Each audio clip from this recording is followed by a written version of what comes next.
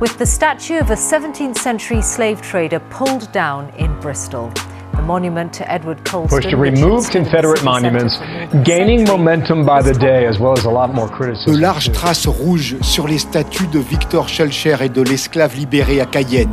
As the protests over police racism and brutality rumbled across European cities, some activists targeted their own country's colonial history.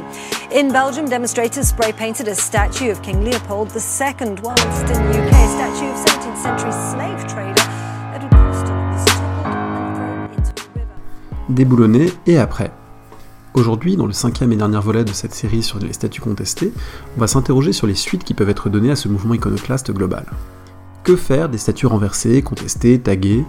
Est-ce qu'il faut les mettre au musée, les accompagner d'une plaque explicative ? Est-ce qu'il faut ériger d'autres statues de victimes ou des œuvres artistiques ? Comment les différents pays et les différents acteurs se débrouillent avec ces enjeux ? Voilà quelques-unes des questions qu'on va aborder en compagnie de nos invités dans cette émission préparée et enregistrée par André Loès pour le podcast Paroles d'Histoire, que vous retrouvez en ligne sur le site paroledhistoire.fr. On va soulever ces questions pas pour donner une réponse globale et définitive, bien sûr, d'autant que ce n'est pas forcément le rôle des historiennes, des historiens, des politistes et des sociologues d'être prescriptifs en la matière, plutôt pour réfléchir à voix haute à ces enjeux, pour penser aussi, après le temps du clash mémoriel visible autour des statues, à ce qui pourrait sinon refaire consensus, du moins contribuer à dessiner des espaces publics remodelés dans une plus longue durée. Et la première question qu'il faut affronter d'une certaine manière la plus importante, en accordant autant d'importance aux statues, est-ce qu'on ne perd pas de vue ce dont elles ne sont qu'un signe symbolique, des situations concrètes, de domination, d'inégalité, inscrites dans les structures sociales, et qu'il est beaucoup moins facile de déboulonner d'un seul coup. Sociologue chargée de recherche au CNRS, Sarah Gainsburger insiste sur ces aspects fondamentaux. Alors là, c'est pour moi la question fondamentale qui touche à l'actualité des statuts, des commémorations, mais qui est beaucoup plus large, c'est-à-dire celle de savoir si on peut transformer une société et des comportements à travers des outils symboliques. Ma réponse, du point de vue de la sociologie, qui ne va peut-être pas remporter tous les suffrages, c'est que non. Et on a énormément de travaux, même sur d'autres périodes, sur d'autres comportements sociaux, etc., qui vont dans ce sens, même s'ils ne sont pas problématisés dans cette perspective. Notamment, évidemment, la question socio-économique est centrale, et elle rejoint aussi celle de la transmission. Par exemple, c'est sûr que faut se demander si la question des statuts est fondamentale ou première par rapport à celle qui serait celle d'une réparation économique, par exemple. Quand on apprend que la fin de l'esclavage a donné lieu à des indemnisations par l'État français pour les propriétaires, qu'il y a donc toute une question économique qui peut être tracée, qui peut être identifiée, qui peut être comptabilisée, estimée et qui peut peut-être donner lieu à des réparations, alors pas forcément toujours individuelles, mais aussi à des fonds qui pourraient abonder certaines politiques socio-économiques ou éducatives auprès des populations qui restent stigmatisées. Voilà, cette question symbolique, elle a de sens que si elle est liée à une réflexion plus globale et plus systémique, puisqu'on n'arrête pas de dire que la situation de la discrimination raciale est systémique. C'est bien le système qu'il faut changer et pas les individus un à un. Or, c'est un peu un des paradigmes individualistes de la transmission de la mémoire aujourd'hui. C'est changer les gens dans leur fort intérieur en les familiarisant avec des passés violents. Mais en fait, le fort intérieur, en sociologie, ça n'existe pas. Un constat sur l'importance des changements sociaux, sans lesquels les changements symboliques resteraient vains, que rejoint Audrey Célestine, maître de conférence en sociologie politique à l'Université de Lille, à propos de Black Lives Matter aux États-Unis. Oui, absolument. Et pour le coup, je pense qu'une des choses qu'on ne peut pas reprocher au mouvement Black Lives Matter, c'est de n'être que sur le symbolique. Même la simple question question des violences policières est elle-même abordée comme étant le sommet de l'iceberg. Elle est elle-même abordée comme l'élément peut-être le plus médiatique d'un système raciste, systémique et institutionnel, ce qui fait que, de fait, par essence même, la question des drapeaux et de la symbolique, elle fait partie du combat et du mouvement, mais de la part de gens qui ont une très très forte conscience de l'importance des conditions très matérielles d'existence des Noirs américains. Un exemple qui me semble particulièrement important, c'est celui, par exemple, des réparations. C'est-à-dire que lorsqu'on aborde les réparations dans le contexte de Black Lives Matter, il ne s'agit pas simplement d'excuses formelles ou d'une politique qui serait qu'une politique symbolique.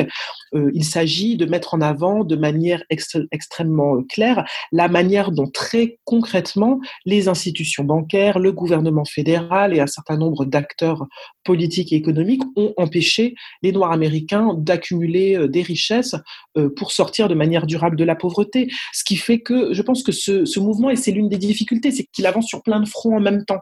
Il y a une conscience très très forte que le symbolique et le mémoriel, ce n'est pas du tout par là que les gens vont s'en sortir.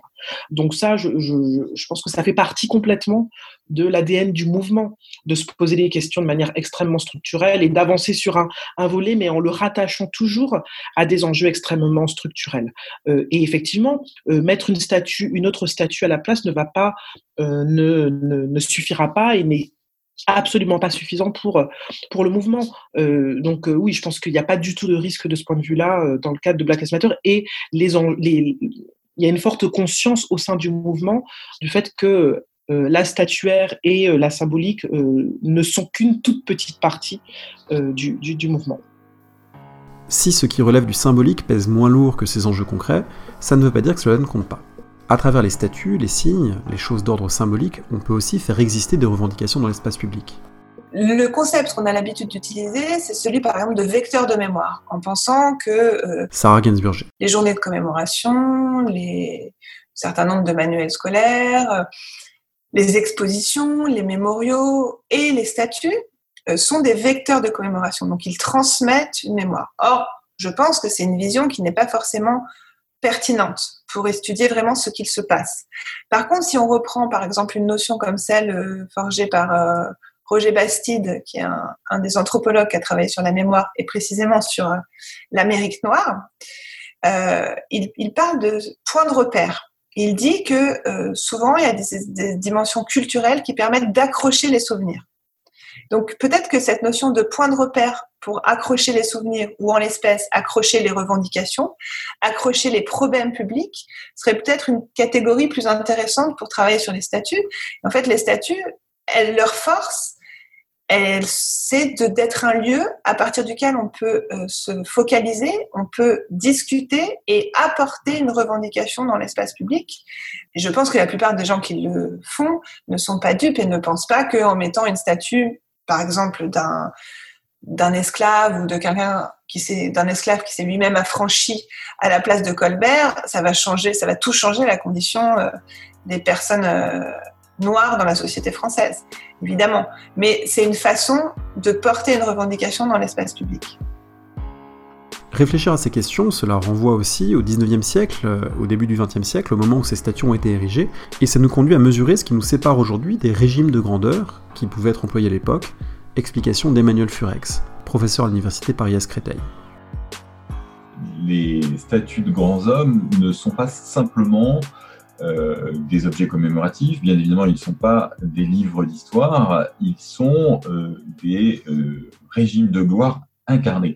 Et de fait, le parc statuaire qui est celui de nos villes contemporaines, en réalité, pour l'essentiel, est celui de la fin du 19e et du début du 20e siècle, c'est-à-dire l'âge d'or de ce que l'on a appelé la statuomanie. Le terme péjoratif montre qu'à l'époque même de son triomphe, il a aussi suscité des critiques, c'est-à-dire par un effet d'inflation. Il y avait trop de grands hommes, on parlait de grands hommes de chef-lieu de canton, etc. Et ce système de gloire nous est aujourd'hui devenu largement étranger, c'est-à-dire c'est le grand homme comme vecteur du progrès et du génie national, incluant du coup dans son sillage les conquêtes coloniales. C'est tout l'enjeu des controverses contemporaines.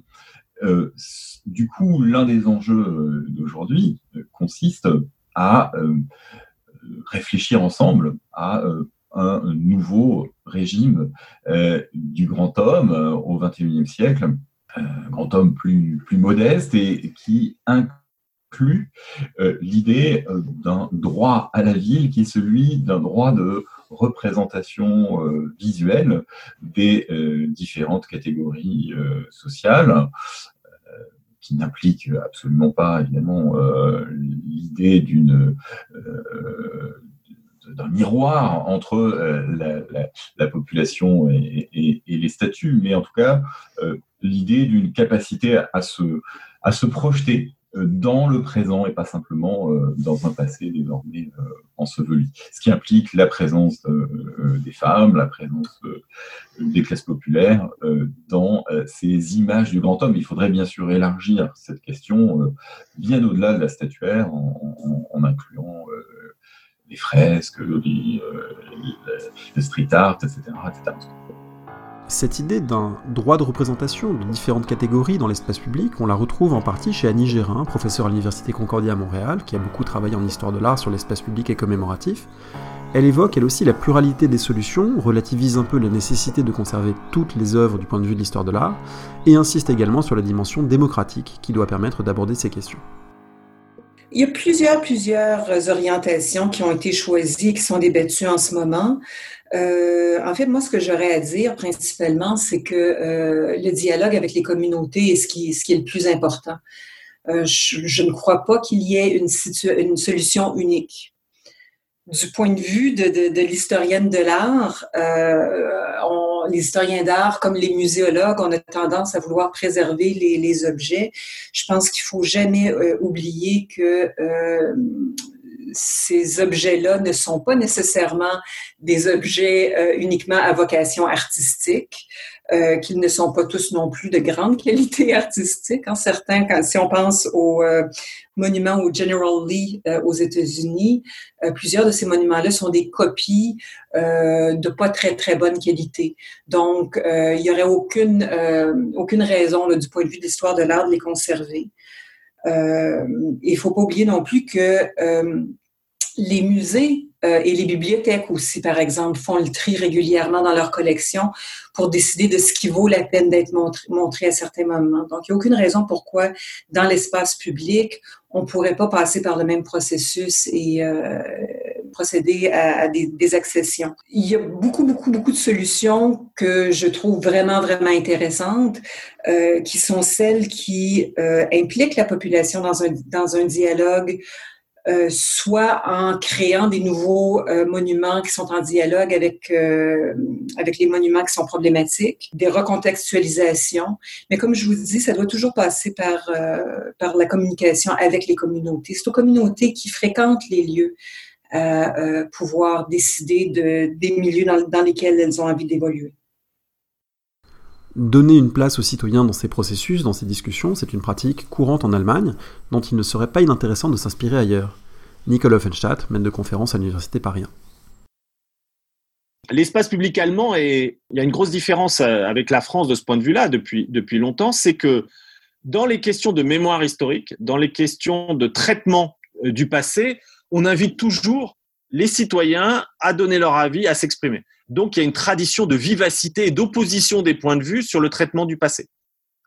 On le voit, par exemple, il suffit de visiter une exposition en Allemagne, sur quelque aspect que ce soit du passé allemand, pour se rendre compte que, à plusieurs moments, souvent dans l'exposition, il est demandé aux spectateurs, aux visiteurs, son avis sur l'exposition, mais pas seulement son avis sur la qualité artistique ou sur la muséographie, mais sur les événements eux-mêmes, qui peuvent être des avis extrêmement tranchés et extrêmement politisés, évidemment, quand il s'agit d'une révolution ou d'un parti pris politique. Et donc, cette idée que le citoyen allemand doit s'exprimer sur son passé dans un espace public en acceptant des différents points de vue qui peuvent avoir des effets sur la muséographie ou sur la manière dont ensuite on va mettre en scène le passé, c'est quelque chose qui est très vivace en Allemagne. Il y a eu récemment, dans la ville de Münster, un débat sur la question de savoir si on allait garder ou pas la place Hindenburg, donc ce général de la guerre de 14-18, déjà contesté évidemment pour sa manière dont il a géré la guerre et l'après-guerre, mais encore plus pour avoir d'une certaine manière mis le pied à l'étrier à Hitler en 1933.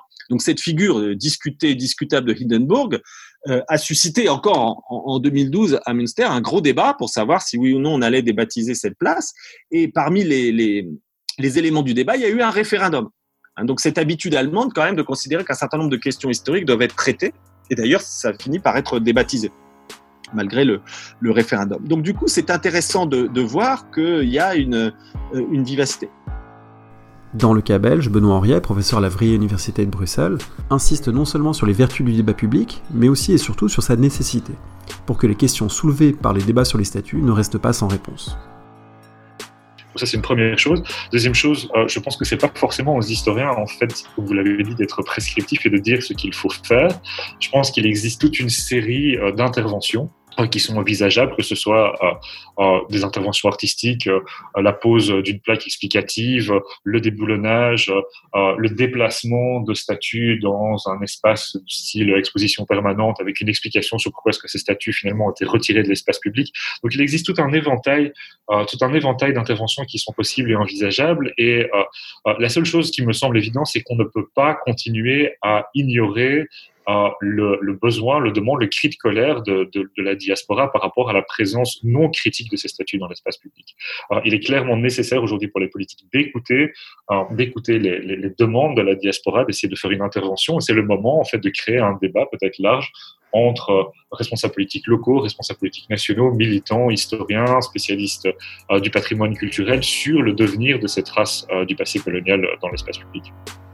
Itai Lotem est lecturer à l'Université de Westminster. Il inscrit lui aussi la question de l'espace public dans un débat plus large. Et au passage, qu'on ne vienne plus jamais me dire que les historiennes et les historiens restent dans leur tour d'ivoire, délaissent les usages sociaux de l'histoire.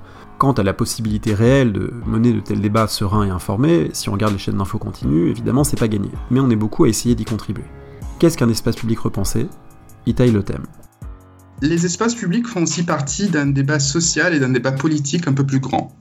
Donc le moment quand on parle des espaces publics qui sont plutôt... j'ai toujours du mal à dire ça c'est un espace public réussi, ça c'est moins, mais très souvent on prend facilement des exemples assez allemands où on voit qu'il y a des espaces publics avec des monuments qui ne célèbrent pas, mais en fait qui ouvrent la porte à une sorte de réflexion sur un passé sombre, sur un passé qui ouvre une sorte de discussion sur le passé, où on ne parle même pas d'une sorte de fierté dans le passé ou de même de soit fierté, soit culpabilité. Oui, culpabilité, honte, fierté, mais où on commence à parler d'une sorte de responsabilité, mais aussi de responsabilité pour une vérité historique. Mais alors, je trouve souvent que ces espaces publics, ce sont des espaces publics qui n'ont pas de statut figuratif, mais des statuts qui essaient de parler d'idées plutôt que de personnages, parce que les personnages, le moment qu'un personnage est célébré, on parle vraiment d'une sorte d'individualité et aussi des actes individuels qui ne sont jamais aussi facilement célébrés, parce qu'il y a toujours des côtés très problématiques de presque chaque personne.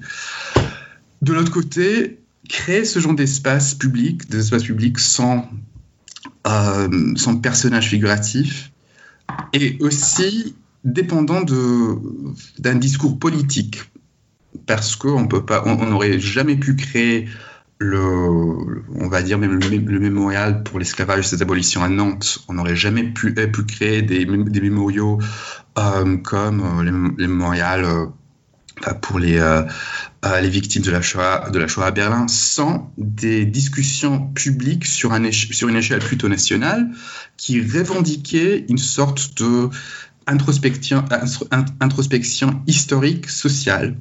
Et je crois que sans ces débats plutôt nationaux, sans des revendications sur le plan national, qui en ce moment n'existent pas tant que ça en Angleterre ou en Grande-Bretagne, ce sera très très difficile de créer des espaces publics qui vont au-delà de représentations de personnages. Itai Lotem vient de citer à Nantes le mémorial de l'esclavage inauguré en 2012. Et de fait, parmi les solutions proposées en ce moment, figure celle de créer davantage d'égalité monumentale, en érigeant des contre-statues, d'autres statues, les statues ne commémorant plus les perpétrateurs d'actes colonialistes et esclavagistes, mais celles et ceux qui leur ont résisté ou qui en ont été les victimes. Dominique Taffin dirige la Fondation pour la mémoire de l'esclavage, très impliquée dans ces questions, et elle nous propose un tour d'horizon de ce type de monument dans l'espace public français. Des figures, oui, il y en a. Il y en a déjà notamment le travail qui a été fait souvent depuis 1998 concernant l'esclavage, c'est-à-dire en fait l'époque du 150e anniversaire de l'abolition de l'esclavage, où il y a eu vraiment une très très forte attention évidemment publique et un effort de réappropriation de ce passé avec son explicitation, un travail de recherche renouvelé avec de nombreux nouveaux travaux, des colloques, mais aussi avec des politiques publiques en fait d'hommage à des personnes, alors soit physiquement identifiées, soit plutôt symboliques, pour justement réhabiliter ce rôle. Ce rôle des hommes et des femmes eux-mêmes qui étaient mis en esclavage et qui ont résisté ou lutté contre la condition qui leur était faite. Et ça, il y a bien sûr ce personnage extrêmement important qui est Louis Delgrès, qui est donc martiniquais d'origine, mais donc officier de l'armée française et qui, avec ses compagnons d'armes, s'est fait donc sauter quand il n'a pas pu bloquer l'intervention du général Richemont pour rétablir l'esclavage en Guadeloupe. Il y a des personnages comme la mulâtresse Solitude, qui est un personnage en fait très peu connu, qui a une grande partie évidemment une aura un petit peu mythique aussi autour d'elle, mais qui est notée par donc l'historien presque contemporain Lacour, l'historien de la Guadeloupe Lacour. On a d'autres personnes aussi qui ont été réhabilitées. Alors par exemple par rapport à Schellcher, évidemment là aussi sur la Martinique, c'est le personnage de Cyril Bissette, un homme, comme on dit donc à l'époque un mulâtre, donc qui avait une situation en fait intermédiaire dans la hiérarchie ethno-sociale de la Martinique et qui lui-même a été victime de la répression de la Restauration quand il a voulu réclamer la liberté, l'égalité des droits des libres de couleur et qui ensuite donc s'est engagé dans le combat contre l'esclavage et qui était en fait un ennemi politique de Schellcher, et donc c'est une figure qui a été réhabilitée. Et pour Delgrès, pour Solitude, ce sont des personnes pour lesquelles des statues ont été érigées, donc des monuments, des hommages, donc assez nombreux d'ailleurs en Guadeloupe, alors qu'ils sont extrêmement méconnus en fait dans l'histoire de France.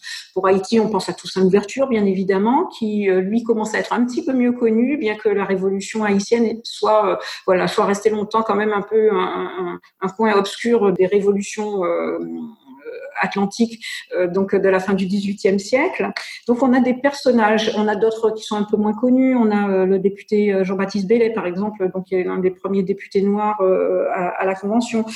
On a donc des personnes. Ensuite on a des personnages symboliques, c'est-à-dire le nègre marron, qui lui donc concentre en quelque sorte, représente en fait l'ensemble des mouvements de résistance. Donc justement c'est marronnage, ces différents types de marronnage, grand marronnage, petit marronnage, c'est-à-dire vraiment de s'échapper du monde de l'habitation, de s'échapper de la condition d'esclave. Et souvent, ça a été beaucoup le cas pendant la période révolutionnaire du Consulat et de l'Empire, aussi mènent des descentes contre les habitations sucrières en Martinique et en Guadeloupe. Et aussi, il y a des grands camps de marrons, bien sûr, dans les autres îles, notamment à la Jamaïque, à Cuba.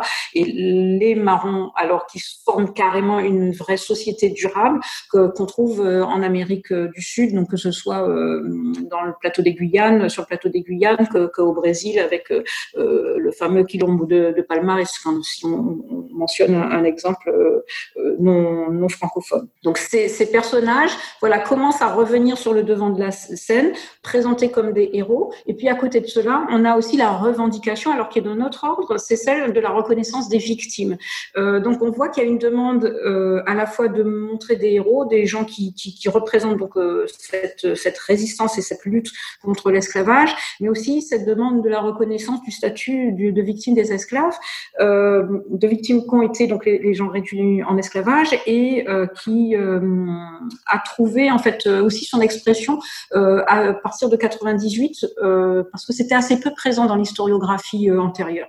Et que la loi Taubira, finalement, en reconnaissant l'esclavage comme un crime contre l'humanité, donc a posé aussi de façon beaucoup plus évidente la figure de la victime. Pourtant, ériger d'autres statuts ne répond pas entièrement à la question « Que faire de celles qui posent problème ?» Une des solutions évidentes, et pour le coup très historienne, est d'ajouter une plaque, des informations de contextualisation. Est-ce qu'on lit vraiment ces plaques ? Est-ce que ça suffit ? Réponse de Sarah Gainsburger. Pour l'instant, en fait, ce type de dispositif n'a pas été vraiment mis en place. Donc, ce qu'on sait, c'est que les plaques commémoratives dans l'espace public sont très peu lues, très peu remarquées.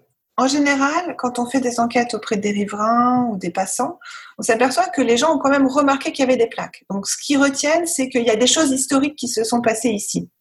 Mais la nature de ces choses, là, par contre, ça a beaucoup moins d'impact. Alors, puisque tu disais que la question, c'est aussi celle des émotions, il y a une forme de paradoxe à mettre une plaque qui, bien sûr, sera du côté du rationnel, ce qui est tout à fait normal et ce qui est important, de dire des choses et de les expliquer. Mais peut-être qu'il faut que ce soit au moins complété par quelque chose de plus émotionnel. Par exemple, si on laisse la statue et qu'on met la plaque, aussi de faire un travail artistique autour de la statue, de la redessiner, de la transformer, de lui donner un autre sens, mais quelque part sur le même registre qu'est le sien, qui est un registre quand même figuratif, artistique.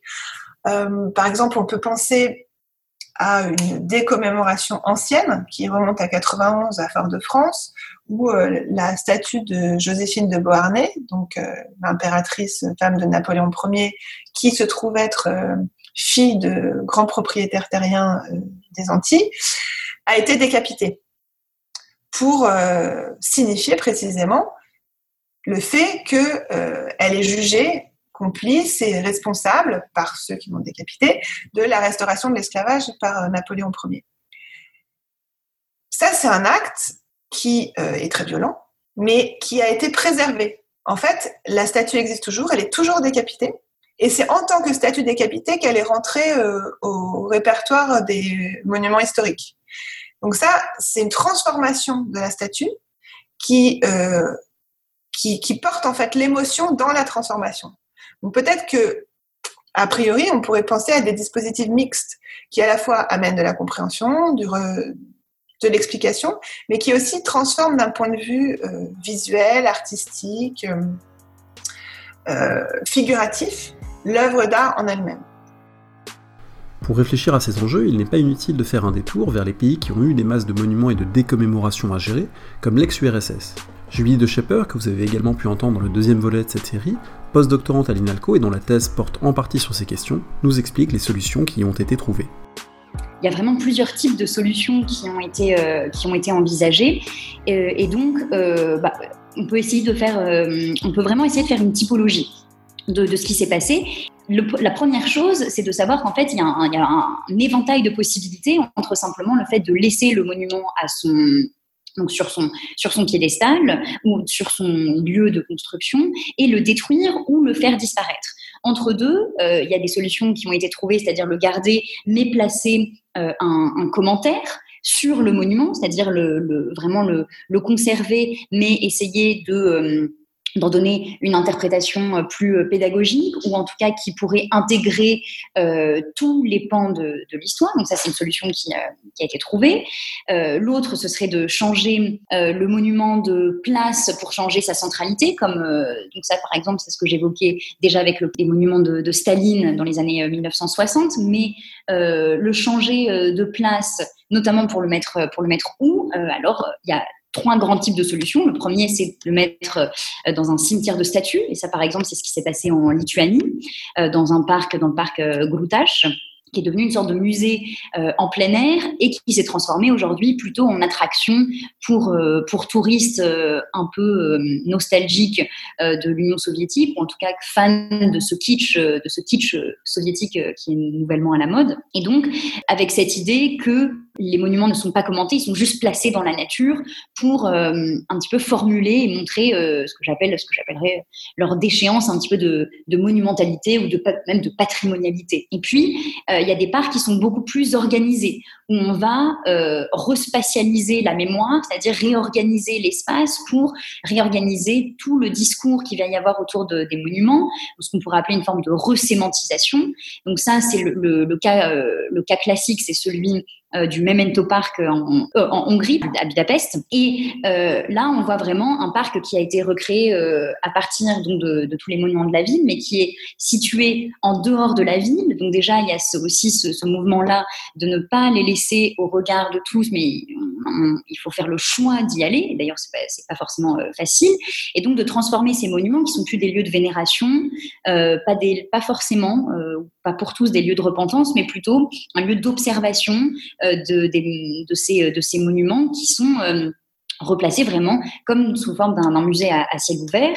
Et c'est aussi le cas à Moscou, dans ce qu'on appelle le Muséon, qui là est encore un cas encore plus intéressant parce que le parc est situé devant le musée d'art moderne Tretiakov, et donc pas à l'intérieur. Donc c'est déjà une affirmation assez symbolique de dire que ces monuments n'ont pas leur place dans le musée, mais méritent tout de même d'être vus et conservés. Et donc, c'est là où ont été déplacés les tout premiers monuments qui ont été officiellement donc déboulonnés, c'est-à-dire le monument de Félix Dzerzhinsky, le monument du bolchevique Sverdlovsk, de Kalinine, et ensuite, dans ce parc a été replacé aussi un monument de Staline qui avait été sur le papier dans les archives, il est inscrit qu'il a disparu, alors qu'en fait, selon moi, il était caché dans les réserves du musée.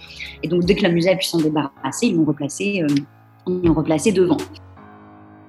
On le voit, quand le passé est compliqué, quand ces traces monumentales sont encombrantes, il existe pas mal de solutions intermédiaires entre le maintien et la destruction pure et simple. Cela se vérifie aussi en Allemagne, où, comme on l'a vu dans le deuxième épisode de cette série, les remodelages de l'espace public ont été très nombreux entre les héritages nazis et ceux de la RDA. Le musée de la citadelle de Spandau à Berlin accueille une partie de ces monuments entre guillemets toxiques. Sa directrice, l'historienne Urte Evert, nous explique son fonctionnement. We have this exhibition where we have all those toxic monuments, and they are shown, and they are in context with all the history you can tell about it, and so it's kind of a safe space. I think it's not in public, open. But it's in public in a museum, so it's not vanished at all. But still you can go there and find them and touch them. In our museum you can touch all monuments and feel the power of, for example, of stone.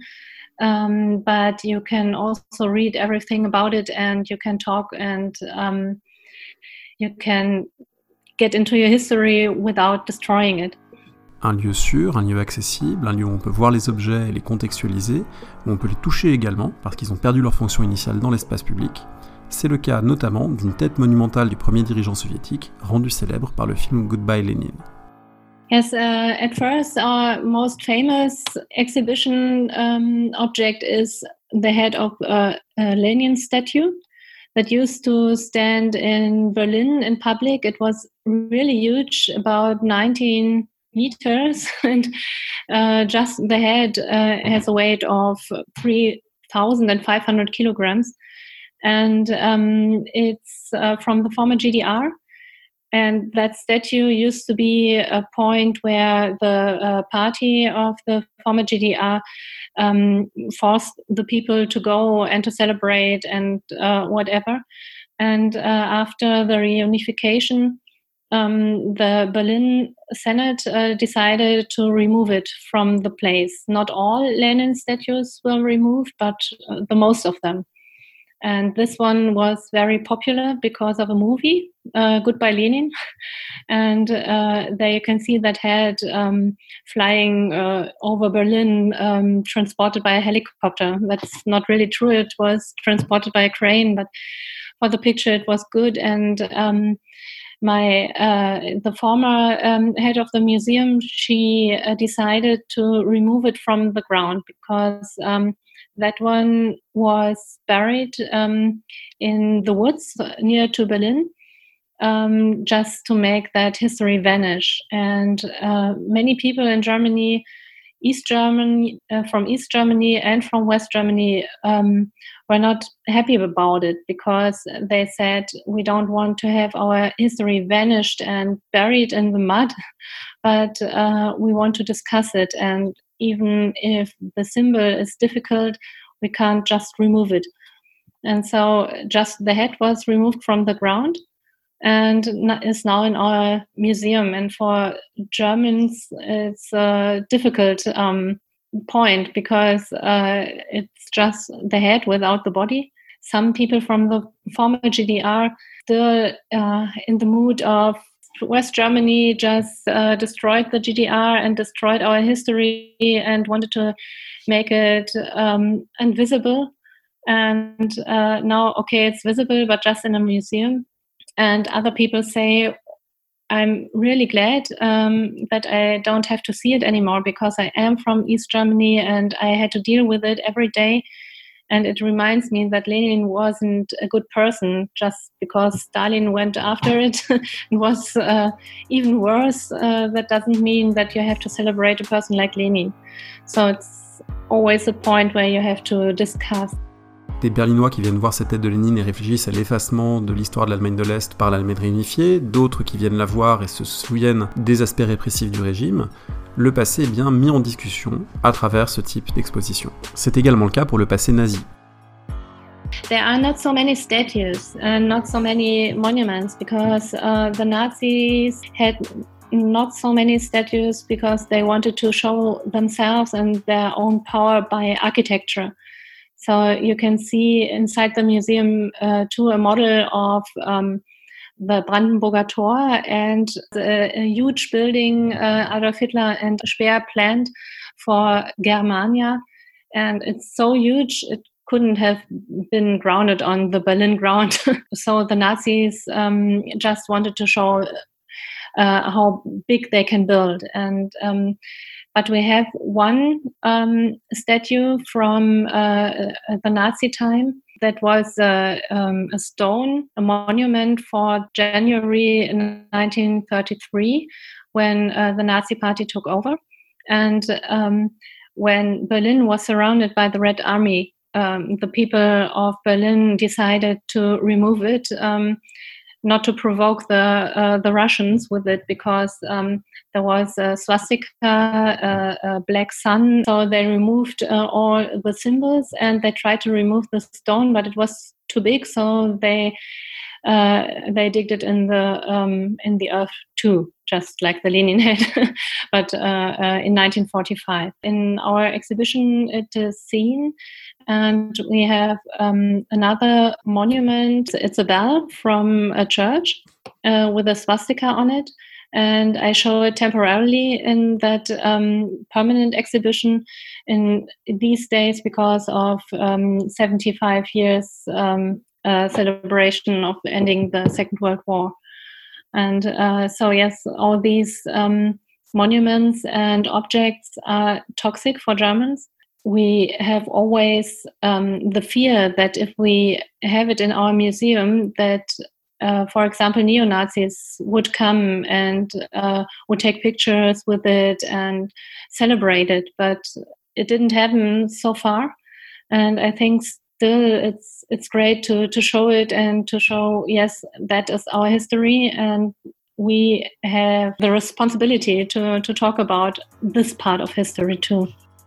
Une démarche de confrontation raisonnée avec le passé, permise par un lieu, un musée, celui de la citadelle de Spandau à Berlin, explicitement pensé pour cela.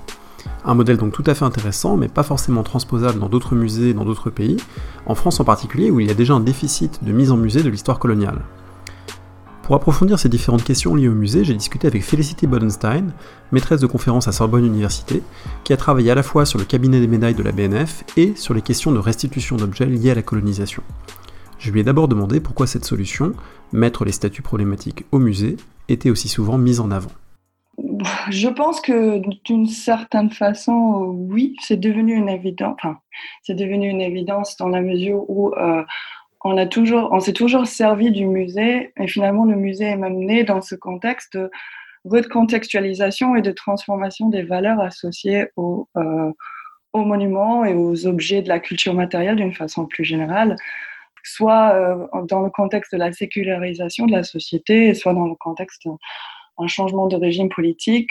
Bon, la Révolution française est l'exemple évident. La création des musées a permis de sauver, en fin de compte, beaucoup d'objets de collections et de monuments qui autrement risquaient de disparaître parce que les valeurs qui leur étaient associées, essentiellement aristocratiques, n'avaient plus cours, ou au moins on ne voulait plus qu'ils aient cours dans la société. Donc il fallait, pour pouvoir garder les choses, il fallait leur donner une autre fonction. Et cette fonction était la fonction muséale. Donc aujourd'hui, si on décide qu'on veut plus que Rhodes, la statue de Cecil Rhodes à Oxford, pour prendre un exemple, qu'on la garde dans un contexte de mise en valeur, on va dire glorificatrice de grand homme, et qu'on voudrait plutôt transformer Rhodes dans un document historique, c'est-à-dire un statut qui représente cette histoire coloniale très difficile avec la partie sud de l'Afrique.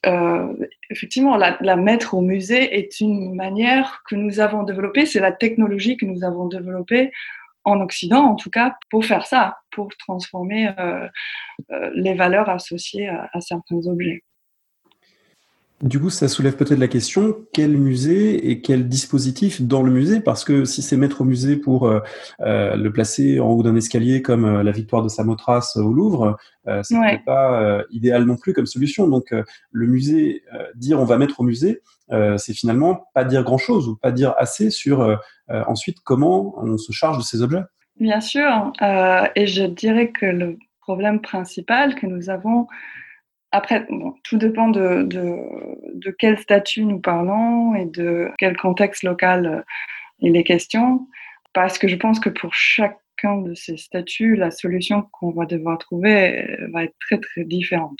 Il n'y a pas de solution unique à cette problématique. Il faut déjà qu'on soit dans le contexte où on a des musées qui ont une culture pour gérer ce type de problématique. Parler de l'histoire coloniale, par exemple, en France, au musée, ce n'est pas une tradition très forte. Déjà, même le musée d'histoire n'est pas aussi développé que le musée de Beaux-Arts en France.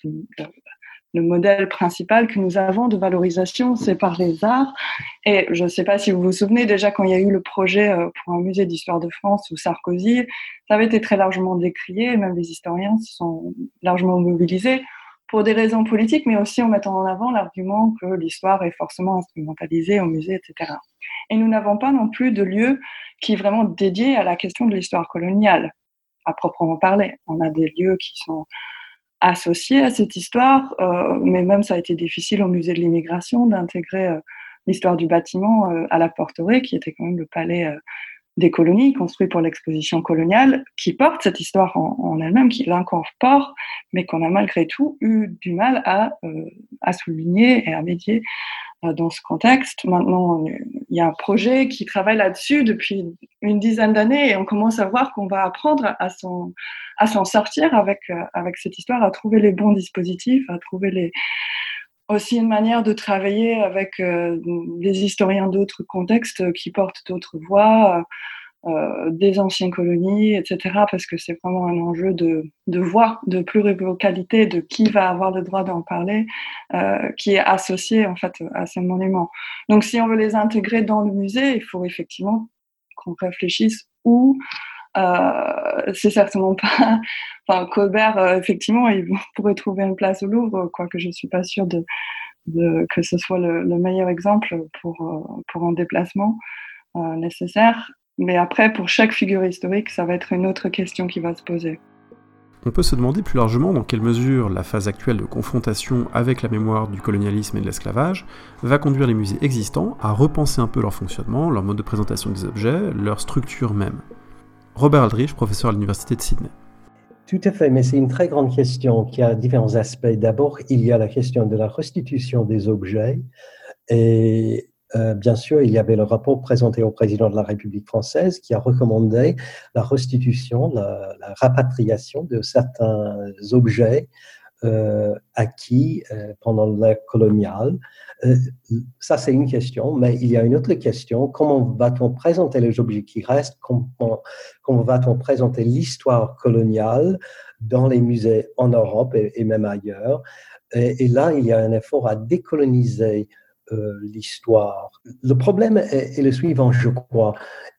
On veut bien décoloniser l'histoire, mais il y a un danger de tomber à l'envers, de présenter l'histoire coloniale d'une façon un peu simpliste, d'une façon qui manque de nuances.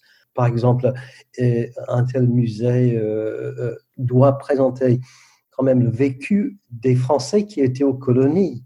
On peut bien privilégier la vie des colonisés, mais il y avait aussi des Français, commerçants, missionnaires, journalistes, enseignants et autres qui ont participé à cet effort colonial et qui méritent une place dans les musées aussi.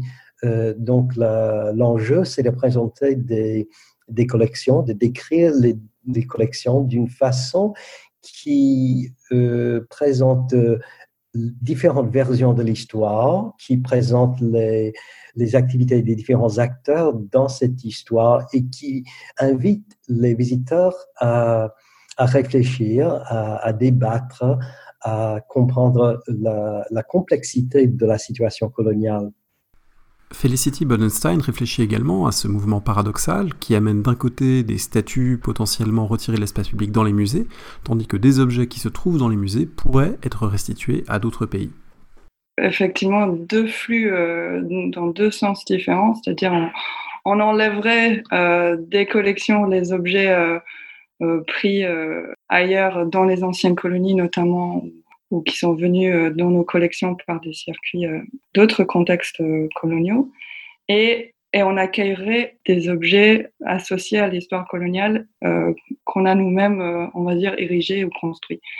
Il y a un lien très fort entre ces deux catégories d'objets, qui dans les deux cas, ils pourraient nous parler d'une histoire dont ils ont très peu parlé pour l'instant. Les objets qui sont soumis à des demandes de restitution sont très souvent demandées parce que justement elles sont très importantes pour l'histoire, non seulement pour la culture d'origine dans un sens essentialiste, mais parce qu'ils sont importants pour l'histoire du fait colonial. Ils ont été pris au moment souvent du début de la colonisation. Ils représentent pour les je pense notamment au cas des bronzes de Benin City sur lesquels je travaille, qui sont des objets qui ont été pillés en 1897. Ils représentent ce moment aussi de pillage. Ils représentent le début aussi de la colonisation. Et c'est pour ça qu'ils sont perçus comme très importants, parce qu'ils peuvent permettre de revisiter cette histoire dont on parle très peu, ou jusqu'à récemment, nos institutions ont évité d'en parler. Quand on présente ces objets au musée, certains musées en parlent, d'autres passent complètement sous silence le fait que ce sont des objets pillés. Et de la même manière, je pense que les sculptures qu'on essaie de déboulonner aujourd'hui, on les accuse finalement du silence. Pour donner un exemple, plusieurs personnes m'ont dit par rapport à Colbert, effectivement, ce qui est étrange, c'est que j'associais pas le Code noir avec Colbert, ou j'avais pas tellement pensé. Et c'est vrai, c'est pas quelque chose qu'on associe de tout. C'est un élément parmi d'autres. Et ça nous surprend quand on découvre qu'il y a des gens pour lesquels Colbert, c'est quasiment que ça. C'est ça qu'il représente. Donc, il faut qu'on ait la possibilité d'accepter que d'autres pays, d'autres groupes ont une vision de l'histoire très, très différente de la nôtre et ils ont besoin d'être entendus. Et ils nous demandent finalement, en faisant cela, de les écouter et de prendre en compte une autre écriture, une autre mise en valeur ou une autre critique du passé. Dernière série d'arguments pour compliquer le musée comme solution idéale, et en tout cas un lieu où on ne pourrait certainement pas juste se débarrasser derrière leurs portes de monuments problématiques, tout le monde ne va pas au musée, comme le rappelle Sarah Gainsburger. Et on s'aperçoit que finalement, la fréquentation des musées reste quand même très fortement stratifiée d'un point de vue socio-économique, et que c'est des catégories qui sont les plus diplômées, qui ont le plus haut niveau de revenus, qui se rendent le plus souvent au musée. Alors certes, cette stratification est plus extrême pour les musées d'art. Là où elle est la moins forte, c'est pour les musées de sciences. Et en quelque sorte, les musées d'histoire sont dans un entre-deux. Ça reste quand même très, très majoritairement des gens qui ont un certain bagage culturel, socio-économique qui se rendent au musée. Alors, il ne s'agit pas du tout de dire que ces gens-là n'ont pas besoin d'être éduqués, voire rééduqués, bien entendu. Et je pense même qu'ils font partie, contrairement à une certaine vulgate, de ceux qui doivent être familiarisés avec ce genre de problématiques. Mais il faut être conscient de ses limites. Donc, encore une fois, je proposerais plutôt une approche globale à plusieurs niveaux. Et c'est par exemple certaines des propositions qui ont été mises en œuvre dans une des commissions qui s'est penchée sur cette question pour la ville de New York et qui a fait un audit des différents monuments, plaques et lieux problématiques dans l'espace public et qui parfois recommande en fait des solutions mixtes. Des solutions mixtes où peuvent intervenir des artistes. C'est le dernier type de solution évoqué par nos invités qui a fait en partie ses preuves dans les ex-pays communistes par exemple. Julie de Schepper. Il y a l'idée aussi de remplacer le monument et donc de réutiliser le piédestal. Et souvent, c'est des réutilisations qui font appel à des artistes contemporains. Donc là, par exemple, un cas très classique serait celui du monument à Staline à Prague, construit en 58, si je ne me trompe pas, détruit en 62, laissé vide, et en fait en 91 remplacé par une grande œuvre représentant un métronome, métaphore du temps qui passe, du rapport au temps, au passé, au présent, par exemple. Donc dans cette intervention de l'art contemporain, je dirais le dernier exemple peut-être à citer, parmi les plus symboliques, c'est celui du monument en l'honneur de l'Armée rouge à Sofia en Bulgarie, qui lui est depuis au moins 10 ans est réutilisé par des artistes contemporains et réinterprété en fait avec l'usage de la peinture, notamment donc on peut penser à cette réinterprétation où les soldats sont peints avec des masques ou des costumes de héros de comics, puis quelques années après repeints en rose en soutien aux Pussy Riots, et ensuite lors du conflit entre la Russie et l'Ukraine, repeints aux couleurs du drapeau ukrainien. Donc là, on aurait encore une intervention de l'art contemporain pour modifier le sens du monument. Et c'est d'ailleurs ce que propose Banksy aujourd'hui, par exemple à Bristol, puisque le monument d'Edward Colston a été repêché de la rivière dans laquelle il avait été placé. Et donc Banksy, par exemple, propose de remettre Colston sur son piédestal, mais d'ajouter au monument des 3 personnages qui seraient en train de tirer une corde de façon à réconcilier aussi ce monument, donc là de réconcilier les discours, et donc là en faisant intervenir aussi l'art contemporain. Emmanuel Furek souligne à son tour l'intérêt des démarches artistiques en la matière. Je pense que les artistes ont plus à nous dire sur les possibilités de redessiner le sens d'un monument, éventuellement même l'inverser, que les historiens proprement dit. Ils peuvent, en collaboration, là encore, avec des sociologues, des anthropologues, des géographes, réfléchir également ensemble sur les sens perçus aujourd'hui par les habitants, voire l'absence de sens tout court par les habitants, donc des monuments sujets de contestation. Un monument est figé dans sa matérialité, mais bien évidemment, les sens qui lui sont donnés se superposent dans des couches successives. Et les propositions effectivement artistiques peuvent justement rendre sensibles et visibles ces nouvelles couches de sens. Et en ce sens, leurs propositions sont réellement à écouter avec la plus grande attention. On a vu à plusieurs reprises au cours de cette émission les solutions intéressantes ou innovantes trouvées en Allemagne pour gérer ces questions. On ne sera donc pas surpris d'écouter Nicole Offenstadt souligner l'intérêt du travail des artistes également dans ces contextes. Une utilisation très puissante de l'art pour traiter des enjeux de mémoire, y compris de l'art parfois très critique. Et là aussi, c'est cette acceptation du débat qui peut être un art très disruptif ou en tous les cas peu canonique. Et de fait, ça peut être utilisé pour ces questions mémorielles. Un exemple, moi, que je trouve très intéressant, c'est celui du monument aux morts de Hambourg. C'est un monument aux morts qui, évidemment, a été pensé après la Première Guerre mondiale, mais qui a été achevé à l'époque nazie. Donc, c'est un immense bloc extrêmement militariste. On voit très vite cette empreinte du nazisme sur le monument. Et après de nombreux débats, ce monument est préservé. On peut encore le voir aujourd'hui à Hambourg. Et il est préservé avec évidemment une explication très précise sur son histoire, quand est-ce qu'il a été érigé, quelles ont été les évolutions qui l'ont marqué, mais aussi avec une contre-œuvre qui a été faite par un artiste marqué à gauche, très antifasciste, Friedrich K., et qui met en scène justement des valeurs tout à fait contraires à celles qui illustrent le monument. Donc le visiteur aujourd'hui, il a en quelque sorte un triptyque quand il se promène là. Il a le monument original qu'il peut voir, donc c'est de l'art nazi, sans discussion.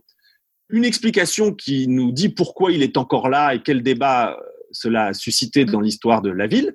Et puis, cette contre-œuvre qu'on ne peut pas manquer, qui est juste à côté et qui est évidemment extrêmement forte dans sa manière de dire tout autre chose que le monument. Donc, il y a cette vivacité de l'espace public allemand, utilisant notamment le caractère artistique, qui est évidemment un enjeu dans les débats. Et c'est le cas aussi d'ailleurs pour des statues colonialistes, comme celle que j'évoquais tout à l'heure de Wiesmann, qui a été ensuite, une fois qu'elle a été démontée, elle a été aussi retravaillée par des artistes. Donc là, il y a tout un pan de discussion qui est aussi pas seulement la question de savoir qu'est-ce qui reste, qu'est-ce qui doit partir, qu'est-ce qui doit rester, mais c'est aussi ensuite, quand ça part ou quand ça change, comment est-ce que l'art peut exprimer très fortement d'autres valeurs que celles que la statue initiale ou en quelque sorte les mémoires initiales entendaient célébrer.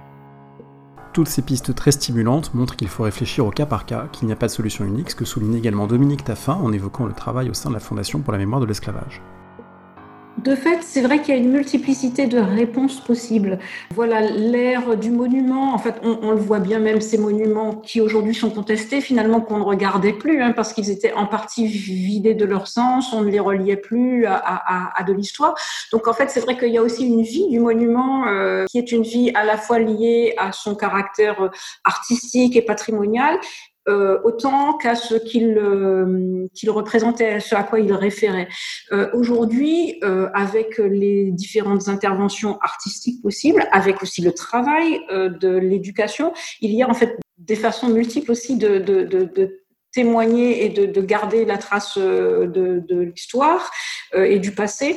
Et ce rapport au passé, je pense qu'aujourd'hui, il est en train de beaucoup évoluer. Alors, le travail que la Fondation se propose de faire, avec son conseil scientifique, c'est de réfléchir d'abord justement à ces différentes formes d'expression. Ça peut être aussi une création contemporaine éphémère, ça peut être d'utiliser le numérique, tout simplement, créer finalement de nouvelles traces à travers le numérique qui peuvent avoir aussi une certaine des réactualisations plus régulières. Il y a quelqu'un qui a même évoqué l'idée que finalement il y a une durée de vie du monument. Mais voilà, le côté un peu inscrire dans la pierre, dans le marbre, dans le bronze, une figure unique, alors qu'elle ne rend pas compte forcément de dynamiques qui sont des dynamiques plus collectives aussi. C'est c'est évidemment une façon de faire et de marquer les traces qui aujourd'hui quand même, elle reste encore très vivante, mais permet bien des alternatives. Et je crois que il faut surtout pas s'enfermer dans l'idée soit on met une plaque et on contextualise, soit on met un contre-monument. Je pense qu'il va y avoir vraiment un travail sans doute qui va demander de mobiliser à la fois des historiens, des chercheurs, mais aussi des artistes et bien évidemment les donneurs d'ordre que sont les collectivités ou l'État sur la façon même dont on peut faire prendre en compte cette histoire. Il est évident qu'il suffit pas d'avoir parlé une fois de l'esclavage pour que la question de l'esclavage soit connue. On comprend que on enseigne chaque année l'histoire de la Deuxième Guerre mondiale. Pourquoi donc on se contenterait d'en avoir parlé une fois pour que le problème et la question de la connaissance soient réglés. C'est vrai qu'il y a un gros travail au niveau de l'éducation déjà.